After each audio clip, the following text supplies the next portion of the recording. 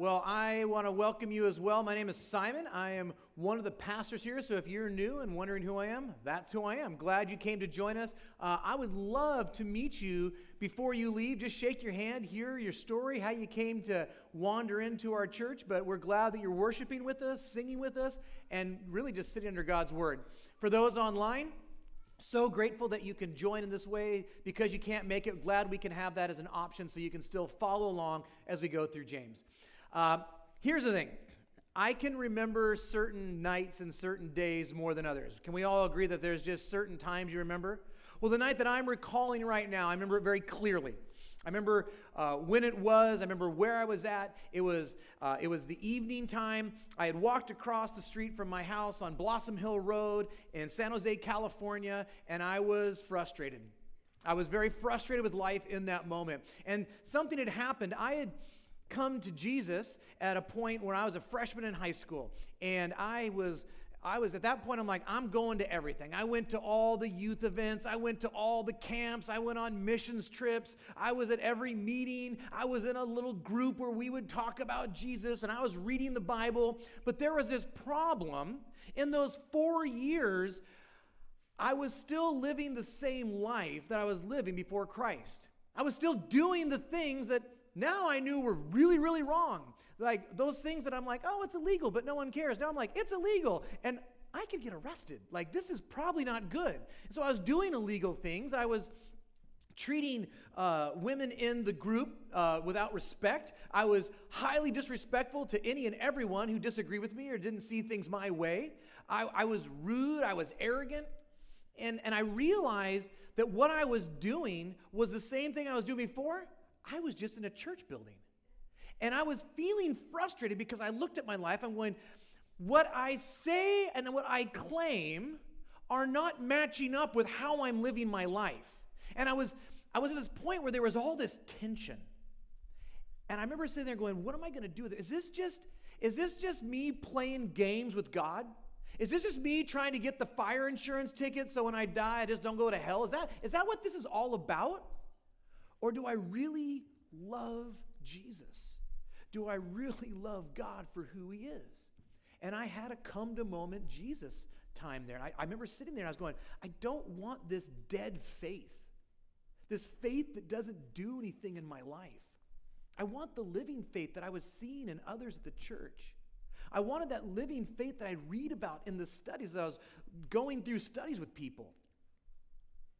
And so I remember on that moment sitting on this cement pylon across the street from my parents' house, and I just said, I'm done playing games, God. I'm all in. And I'm just going to start living my life for you. And it didn't happen overnight. As a matter of fact, no one believed me. And it took time as I grew in my faith and trusting God and being obedient to God and believing what his word said. And there was fruit that started to develop in my life. Now, here's the thing. Tension isn't always a bad thing. As a matter of fact, if you think about tension, it's actually not that bad at all. Because what tension does is it identifies an issue where things aren't working right, doesn't it? It says something's not working the way that it needs to. And that tension causes you to have to address it. So what it does, let's say it's a friend. If you have a friend, if you're having a fractured relationship, there's tension there, isn't there? Are they mad at me? Am I mad at them? Are they okay with me? Are we in a good spot? And what's that cause you to do? You got to have a talk, don't you? You got to sit down and talk with that individual, and you got to work through whatever the issue is in your life. See, we need to have resolution in life, and that tension allows us to have that resolution in where we are. See, this is what James is doing this morning as we move into this section, and I'll just go ahead and say it right up front, this is probably one of the hardest passages in the letter of James. When people read this, they go, wait a minute, and there's always a big pause in this section. So it's going to be one that, it's not that complicated. We just need to talk through it a little bit and make sure we understand what's going on. But James wants to put that tension in place so these men and women who are dealing with difficult circumstances, going through hardship, are able to kind of understand what it looks like in their life and where their faith is playing out and where it's not. So what I want to do is I want to open our Bibles to James chapter 2. We're going to be in 14 through 26. You can follow along on the screen. If you don't have a Bible, there are Bibles in the seats underneath you. And if you I don't have a Bible, period, take it home. Keep it. That's a gift from us to you that you would have that Bible and use that. So I'm just going to read, and then we're going to jump right into it. What good is it, my brothers, if someone says he has faith but does not have works? Can that faith save him? If a brother or sister is poorly clothed and lacking in daily food, and one of you says to them, "Go in peace, be warm and filled," without giving them the things needed for the body, what good is that? So also, faith by itself, if it does not have works, is dead. But someone will say, "You have faith and I have works. Show me your faith apart from your works, and I will show you my faith by my works. You believe that God is one. You do well. Even the demons believe and shudder. Do you want to be shown, you foolish person, that faith apart from works is useless? Was not Abraham our father justified by works when he offered up his son Isaac on the altar? Do you see that faith was active along with his works, and that faith was completed by his works? And the scripture was fulfilled that says, Abraham believed God, and it was counted to him as righteousness. And he was called a friend of God. You see that a person is justified by works and not by faith alone. And in the same way was not also Rahab the prostitute justified by works when she received the messengers and sent them out by another way? For as the body apart from the spirit is dead, so also faith apart from works is dead. All right, let's pray and we'll get into it. Jesus, thank you for this passage. I thank you as I've just been able to study it and go through it. I thank you for opening my eyes to so many great things as I won't have time to cover them all, but Lord, I ask that as I speak that you would press on people in a way that there might be some tension right now in their life, that they would see that not as rejection, not as your lack of love, but they would see it as your love, because you love them so much that you are pressing into their lives so they would grow in their faith, that they would trust you more and obey you, knowing that you are the King of the universe who went to great lengths to save them, to purchase them, and to grow them in their faith. Lord, if there's anything from my notes that's not from you, Lord, please just take it away from my mind, from the screen, from everything, so I would just not say anything that is inaccurate or distraction to who you are and what you're doing. I love you. Pray all these things in your glorious and amazing name. Amen. All right. So maybe some of you are feeling a little uneasy about the passage that I just read. And you're like, wait a minute. What's going on here? I know my Bible, and I know what Paul says, and Paul says some stuff about faith and works as well, and what you just read feels very contradictory to what Paul just said. So, is the church shutting down? Did we find the brokenness in the church? Should we just, hey, let's just pray and be done. Everyone go on your way. It's okay. We're the first church to figure this out. No, this is nothing new. I want you to know that it's okay. Everything's going to be all right. Bear with me. I want to just let you know a couple of things is that when it comes to faith by grace alone, right? Like through grace alone, through faith alone, we hold to that. We believe that. I'm affirming that. It's on our website. We're not moving away from that. We're not changing to a heretical standpoint, okay? So just take a deep breath and let's kind of just jump into this. So we need to understand this. If you've been following us as we've been moving through the book of James, James isn't saying anything new at this point. He's been kind of working through this idea that there is an activeness in the life of a believer in what we do and what we say. And so he would say things like, be doers of the word, a doer who acts. You know, what is real religion? One that goes and serves the widows and the orphans. So he's talking about this thing playing out in our life. We just get to a point where he's being very, very concise and very, very direct with what he's saying so we can walk through it. Now, we need to understand also, these men and women are going through a difficult time in where they are.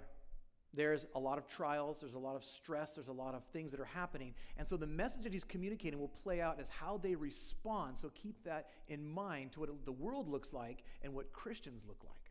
So the first thing we want to do is I'm going to have some points up here. The first one is the question. If you understand what James is doing, he kind of lays out exactly what he wants to talk out right in the beginning. The first verse is literally a question. He says, what good is it, my brothers, if someone says he has faith but does not have works? Can that faith save him? He's asking a question. He wants us to know that there is something going on within the church, and he's asking a question so we can answer that. And then everything he's going to say after this is going to be directly attached to that very question. He's been pointing to it all along. He's like, hey, listen, if you say this, this thing will be evident. And he's saying, if you've been saved, if you know Jesus, there's going to be some kind of fruit that's going to play out in your life. And I want to talk about that. And he's saying the problem would be is if you think that you can just say a bunch of stuff and your life's not changed, like what good is that? What is that doing in your life? And he's going to use 4 illustrations that we're going to look at today in this particular section. And so the next one is going to be right into that. So it's more than words. It's 15 through 17. So what he says is the first illustration is this. Say you see someone who is hungry and who is cold because they're not clothed well, and you walk by. And I read these and I laugh sometimes. I'm like, this is just like, if you did this, you're just the worst person in the world. Like, hey, be warm and filled. Hope that works out for you. And you just keep walking. Have you helped that individual at all? Is like, oh, that was just such nice words. I'm still hungry. I'm still freezing. I think I'm going to die. You've done nothing for me whatsoever. And he's using this comedy within that because that's exactly what he's saying about our faith. If your faith is the same way you say, hey, I have faith, but then there's nothing that shows of it, is that done anything in your life? Has it done anything in your heart? Is there anything going on there? Let's say this. Let's say, I'm gonna back off on that. I'll get there. Let's say I tell you that I'm an Anaheim Ducks fan. And I know there's like 2 of you here, so good for you. And I say, I'm an Anaheim Ducks fan. I love the Ducks. I go orange. I'm all in. Quack, quack. You know, I'm at the games. I go to the pond. This is fantastic. I'm all for them. And I watch them. I know their stats. And you're like, that's great, Simon. That's wonderful. I'm so glad that you have a hockey team that you love. But then you come in my office, and you're like, why do you have hockey pucks that have the Sharks emblem on them in your office?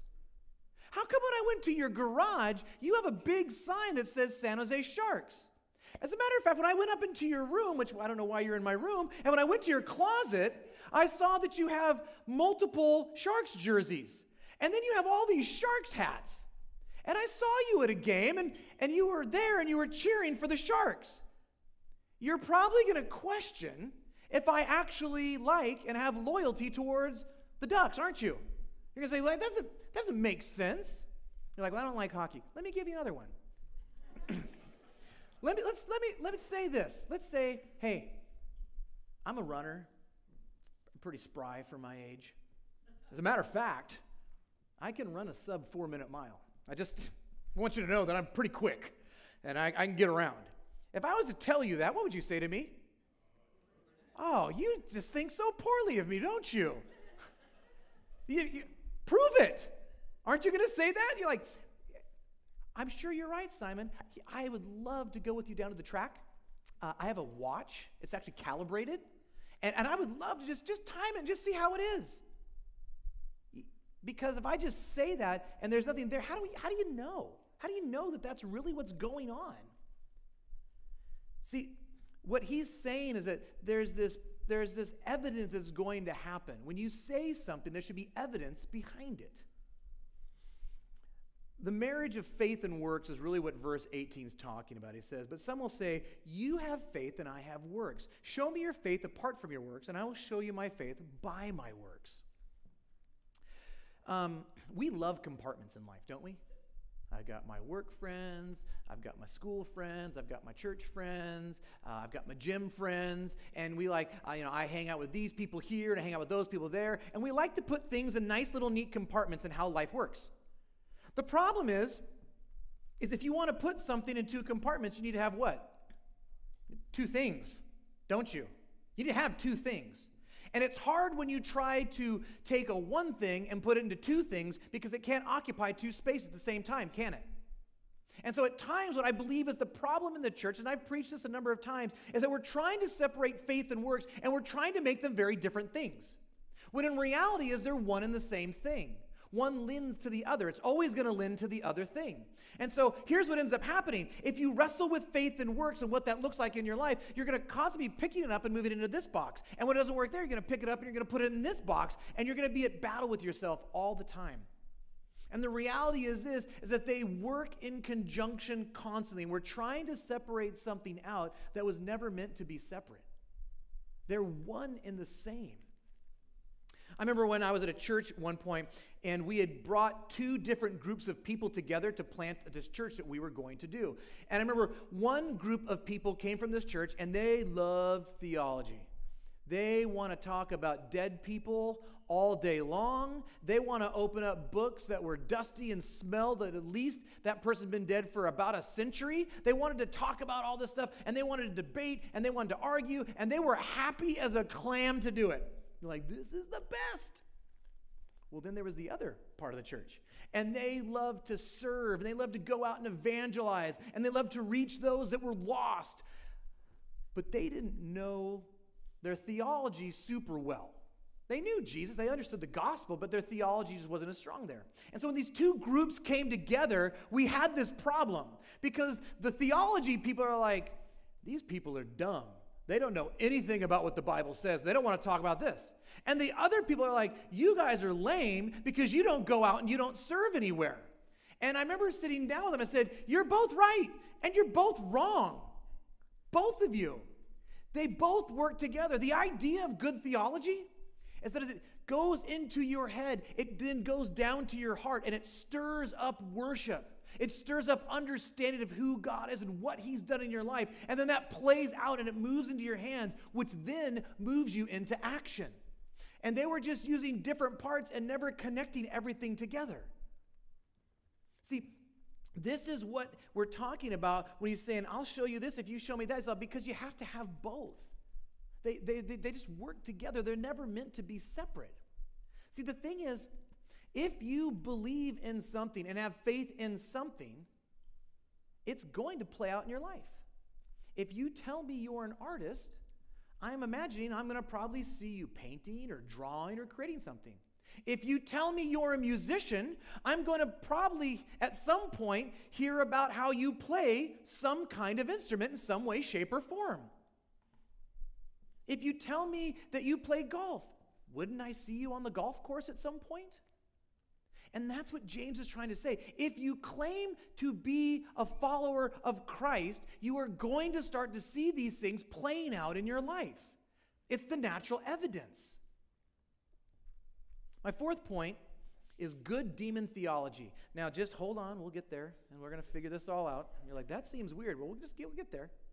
Now, we spoke about this before, and I want to bring it back up so we can understand a couple of things. So there's some work that we're going to have to start doing here in a second. Now, Paul, the Apostle Paul, he was writing letters to fight against legalism, right?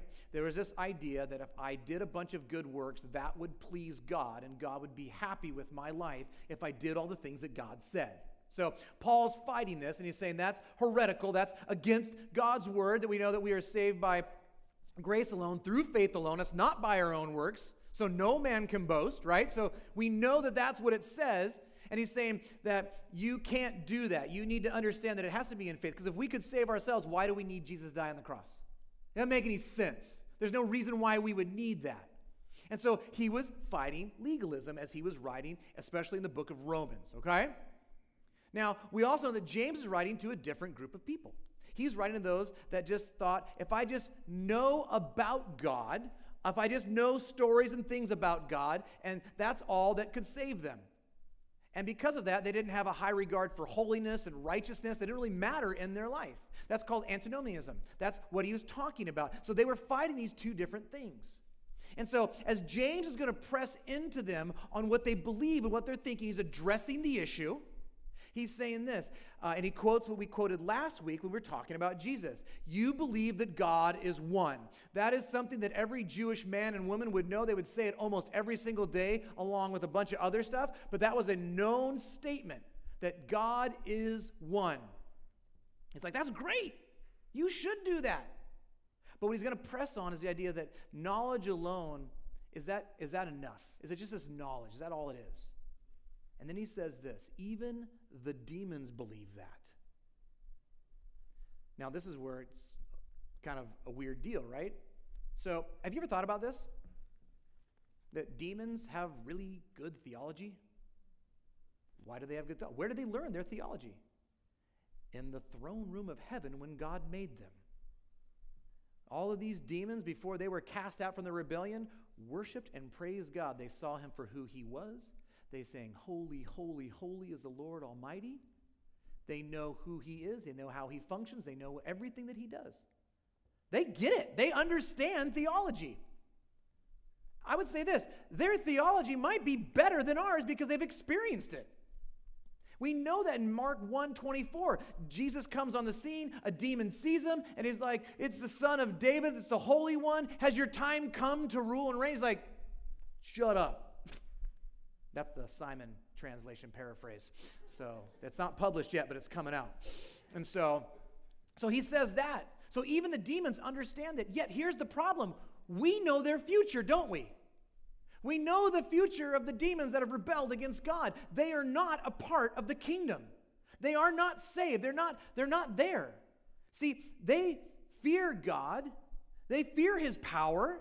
They believe, but everything that they're motivated by when they obey him is based out of fear. Yet they are in rebellion against God. Because their belief is just knowledge without obedience. And even more important, their belief is without obedience and it's without love. Because here's the reality. They have no love and affection for God. They hate God. They hated him so much they tried to overthrow him. They tried to take his throne, which is comical. So they knew the right theology, and yet they didn't do that. Their actions show how they felt about God. Their faith and belief that they have in God was useless to them. And then where we're going to do the bulk of our work today is the patriarch and the prostitute. And that's going to be verses 21 through 26. And James comes in a little bit hard, right? And so in verse 1 he says, do you want to be shown, you foolish person, that faith apart from works is useless? And he's going to go into something that they would understand. Now, James is speaking again to men and women who grew up Jewish. They would know exactly who Abraham is. They would know who the patriarch is. They would know where they came from. They would understand their history really, really well. They understand that. And so as he brings this up, he's going to refer to the life of Abraham. But if you understand what's being quoted, he's talking about two different times in the life of Abraham. As a matter of fact, you can go read it later. You can go to, well, we can read it right now if we want to. We can go to Genesis 15, and we can go to Genesis 22.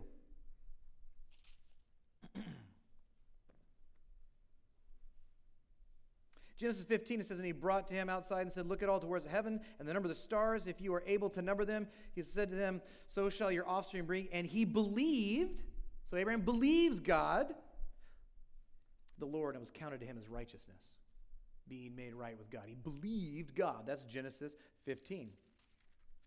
And then we have Genesis 22.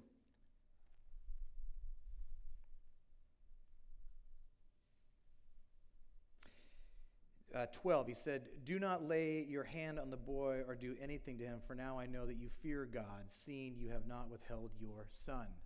So we see these two interactions taking place, and there's like 7 chapters in between and a lot of years that are in between all these things, okay? So the word that can become problematic as we read these areas is one word and one word alone. Anyone know? Justified. That's the word that we need to look at and understand what it means. So the word justified is actually the same word that Paul would use, and it's the same word that James is going to use as they're talking about what that looks like. Now, that word justified, and I'm going to try to say it's dikoimia is the word that we're talking about, actually has 2 meanings. Same word, 2 meanings. And it can do that. We see that at different times, and we just need to understand how it's being used in the context of being used. And I'm going to give you some examples so we can understand it. So the first one means to be justified. To be or become judicially vindicated as having complied with the requirements of the law of God. So this is how Paul was using it in Romans 4, 1 through 5. When he's using the word justified, that's how he's using that word. He's talking about someone being saved. He's talking about their salvation, okay? This is how you're saved. It is by faith alone, so that no man can boast. That's what he's talking about. Now, there's another meaning for that word. The other meaning can mean to be vindicated, to be or become shown to be right by providing justification or proof. So the other one is just saying that there's proof of the statement that you've just made. So how do we know this word's used in different ways? Well, here's one in Luke 7:35. This is the words of Jesus, okay? He says this, "Yet wisdom is justified by all her children." Wisdom isn't made right with God, right? That's not like, hey, God died for the wisdom of the world to be justified before God. So that's not how he's using that word. As a matter of fact, the way he's using the word is exactly how the second word is being communicated. That wisdom will be justified by our children, that we will see something birthed out of wisdom, and that will show if it's true or not. That's all he's saying in that statement.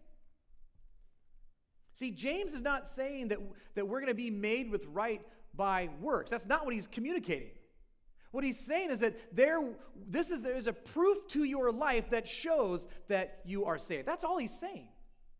So remember the question? If someone says that they have faith, you can have faith. He's just saying there's going to be some things that are going to kind of play out in that. That's not what saves you. He's not rejecting that theology at all.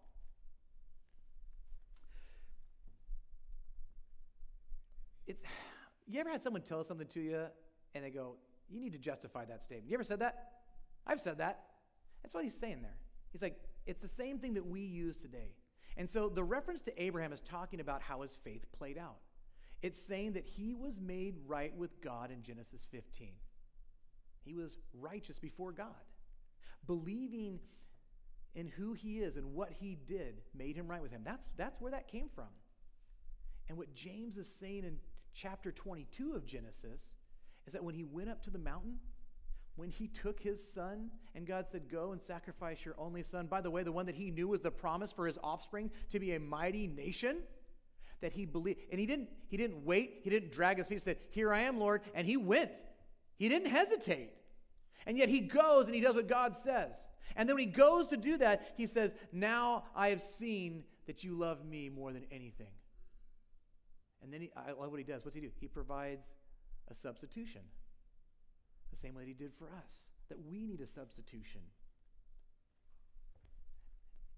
It just showed that everything that had happened was true. And that's what James is trying to say. There was proof of his faith that he had it. He was acting it out. His faith was working in conjunction with his actions. See, it's one thing. It's not two things. And this is what a living faith looks like. It is active in the life of a believer. And he wants these men and women to know that your faith is going to have some kind of motion. It's going to do something to you. We were one thing one way, and we're a new thing today. And then he moves to Rahab. In Joshua 2, 1 through 21, you can go and read that story. See, the thing with Rahab is she lived in the city of Jericho, right? And so she's living there, so who's her allegiance to? The king of Jericho, the city of Jericho, the laws and rules of Jericho. She was all in. That this is my place. This is where I belong. Well, the problem is that there's this group of people called the Israelites, and they've got a God that's giving them victory over every single area they go to and is handing the land over, and they heard about it. They knew about it. As a matter of fact, in verse 11, we see that she says this. So basically the story is this. She is in the city of Jericho. The Israelites send spies to go check it out to make sure, like, how are we going to defeat this and then bring the information back. The king hears that there's spies in his city, and he sends out all these guys to go find them. Rahab finds the spies hiding in her area. She keeps them covered, covers for them, and then they say, oh, if you go run after them, you catch them. They went that way. They went that way. I just, like, that's like so classic. And yet, they get up and they say, hey, why did you do that? And this is the response in verse 11. And as soon as we heard it, our hearts melted.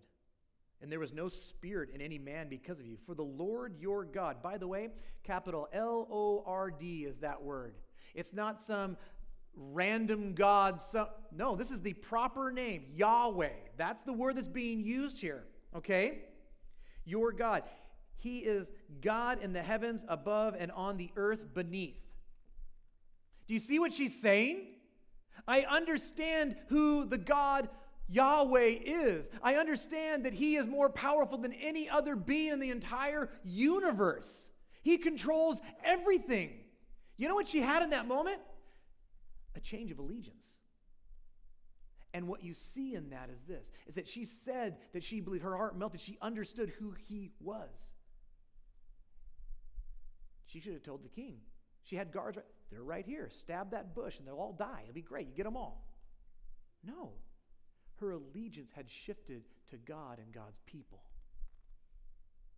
She had rejected the old way of life and the old king, and she has a new king. And so when the moment came, she acted out her faith by protecting the people of God. Do you see what she's doing? It's interesting. So, like, James is talking to these people, and I keep saying they're going through a hard time, and I want you to hear that. But he's saying this: I don't want you to respond the way that the world responds to trials and tribulation and persecution. You need to respond as a Christian does in this moment, with faith in God that he will provide, that he will sustain, that he will give you the strength to endure what you can't endure on your own. And that is going to look different from the world. And that is a beautiful thing as the world sees it. Goes, why are you doing that? Why are you acting that way? How can you have joy in a time of tribulation? How can you have hope when the world seems hopeless? Point all glory to God in every single way. By the way, what James is saying, he's not the only one who said that. As a matter of fact, if you look at Paul, pull up that next slide. You can write those down, look those up. Galatians 5:6, faith working through love, that there would be something that you would live out. Ephesians 2:10, that you would walk in good works. 1 Corinthians 5:7, that you are a new creation, and a new creation actually lives differently. That in Titus 1:16, that those that denied him with their deeds, that there's also the flip side of it. And in Titus 2:11 through 12, that they live godly lives. This is Paul saying this. Paul's saying the exact same thing that James is saying. They didn't disagree with each other. They agreed with each other. They're just talking to two different groups of people with two different circumstances going on. Look at the words of Jesus. He said it as well. Matthew 7:15 through 20. Healthy trees bear good fruit. Matthew 12:33. A tree is known by its fruit. Jesus really liked trees. Luke 13:6 through 9. The parable of the barren fig tree. So he keeps talking about your life as the tree, and the fruit is what you live out. See, if we have a new DNA, we have a new heart that beats differently. And it's going to produce different fruit in your life. If you look at the story of the Valley of the Dry Bones, they were dead, they did nothing, they were laying there. And then God brings them back to life, and they get up and they stand and they live. That's what James wants these men and women to know. By the way, I made this really rough quote with Martin Luther, didn't I? Like the first series, like Martin Luther said some really bad things about James. He just didn't like the book of James. But Martin Luther later in his life would say this as well. Justification is by faith alone, but not by faith that is alone. Faith is not meant to just do nothing. It's not just meant to be there. That is accompanied by works because they work together. Okay, what does this mean for us? You're like, that's a lot of information. What do I do with this? There's something that I've noticed just recently, and I don't know where it's coming from. I'm planning on doing a sermon on it, but I just want to say a couple of things. There are people, as I talk with people, as I'm visiting people, I'm hearing things about people, that there is this thing that's happening where there are people that are unsure about the assurance of faith that they have in Jesus Christ and their destiny. And I get really nervous about that because I'm just going to read some verses because I just think I don't need to talk. I just need to read some verses.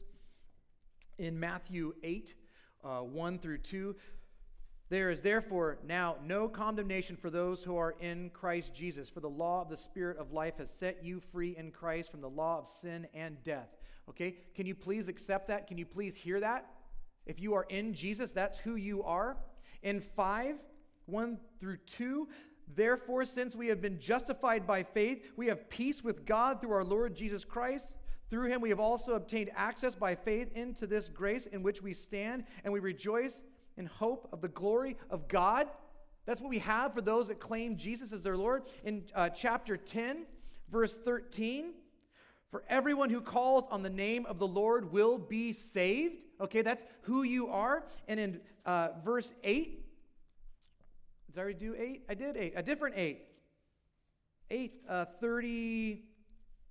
38. For I am sure that neither death, nor life, nor angels, nor rulers, nor things present, nor things to come, nor powers, nor height, nor depth, nor anything else in all creation will be able to separate us from the love of God in Christ Jesus our Lord. Let me tell you this. If you love Jesus Christ, you are saved. Please hear me say that. You do not have to question your salvation. And by the way, I love saying this. If you're questioning your salvation, it means you're convicted, which means God is actively working in your life and you're with him. Can you just sit in that for a second? You need to hear this truth. The enemy wants you to believe lies that are not true about your life, and that you are not saved, and that this last sin is going to put you into hell, and you're going to be separated from neither height nor depth nor anything will be able to separate you from the love of God. Nothing. He's calling them to this, and he's calling us to examine your life. It's okay to ask questions about your faith. What did he say in the beginning? That the testing of your faith would produce steadfastness. See, life is full of tests to trust and believe and to follow God and to submit to him. That's what he's calling you to. He doesn't want them to be hopeless. He doesn't want them to be beat up. He doesn't want them to doubt their salvation. He wants to encourage them with joy. That conviction is God's love for them, because he knows that this thing that they're involved in, this thing that they're doing, this thing that they're not representing is actually dangerous for them. It's bad for them. And he wants them to grow in their faith so they won't be in that spot. So we can have joy knowing that God is actively working in our heart. And we can see that for what it is, and we can repent, which means having a change of heart and a change of mind. This is what happened to me across the street from my parents' house on Blossom Hill Road in San Jose, California, sitting on a cement pylon. God grabbed me and he shook me. He's like, what are you doing? 1 foot on and 1 foot over here is not going to work, Simon. You're either all in and you're not. Where are you? Where are you with me? Thank God for that night. I wouldn't be here today if it wasn't for that night. I don't know where I'd be. It's not saying, by the way, that your life's going to be perfect. Like, oh, I got to walk perfect. I'm never going to sin. As a matter of fact, next week in chapter 3 and verse 2 says, for we all stumble in many ways and oftentimes. It's like, I get it. You're going to mess up. You're going to make mistakes. That's a part of life on this side of eternity, isn't it? We still live in a fallen, broken world. But within that, he's saying, when you do say that, repent it, reject of it, put it aside. See, this tension, he's talking to believers, but I tend to believe that there's some people in there that need to hear this in that room, that they're like, you're playing a game with God. Don't play games with God. He knows your heart. He can see everything about your life. He's calling them to action. He's calling them to wake up. He's calling them to stop having a dead faith and have a living faith. Are you seeing the proof of your faith in your life? Now, this can go one of, if you have a hard heart, you're like, yeah, I'm good. That's always how it goes. And those who have a really sensitive spirit are like, I don't think I see any. And you beat yourself up. That's not, like, let's stop that, okay? Your sensitive spirit, your sensitive heart is evidence that you are, okay? That's what it is. Because you care about what God thinks. I talked with someone this week, and they were just like, I just pray that I'm saved. I'm like, you are saved. You are saved. You know who Jesus is. You know what he's done for you. He's rescued you.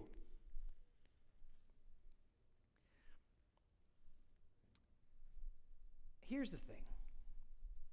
The living God, Jesus, didn't come to die so you would have a dead faith. He came to give you a living faith. You're a new creation. We get to be the light of the world everywhere we go. We get to take the message of Jesus forward and how we live and how we speak and how we talk, who we interact with all the time. I was at a service yesterday, and one of the things that was a resounding comment over and over again is how this individual just loved Jesus. And he had a statement that says, "Do you know my friend?" And that he would share the gospel every single time. And that he was generous, and he was kind, and he was a mentoring man, and he cared for other people. He was saved, and his works worked in conjunction with his salvation. He had faith that was lived out. And I remember just getting teary-eyed as I'm listening to him talk about who he is. I'm like, there's just so much evidence of his life that he loved Jesus.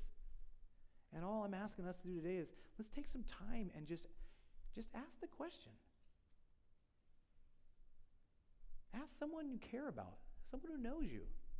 I remember when I first kind of woke up and I had to ask them, like, is there any fruit?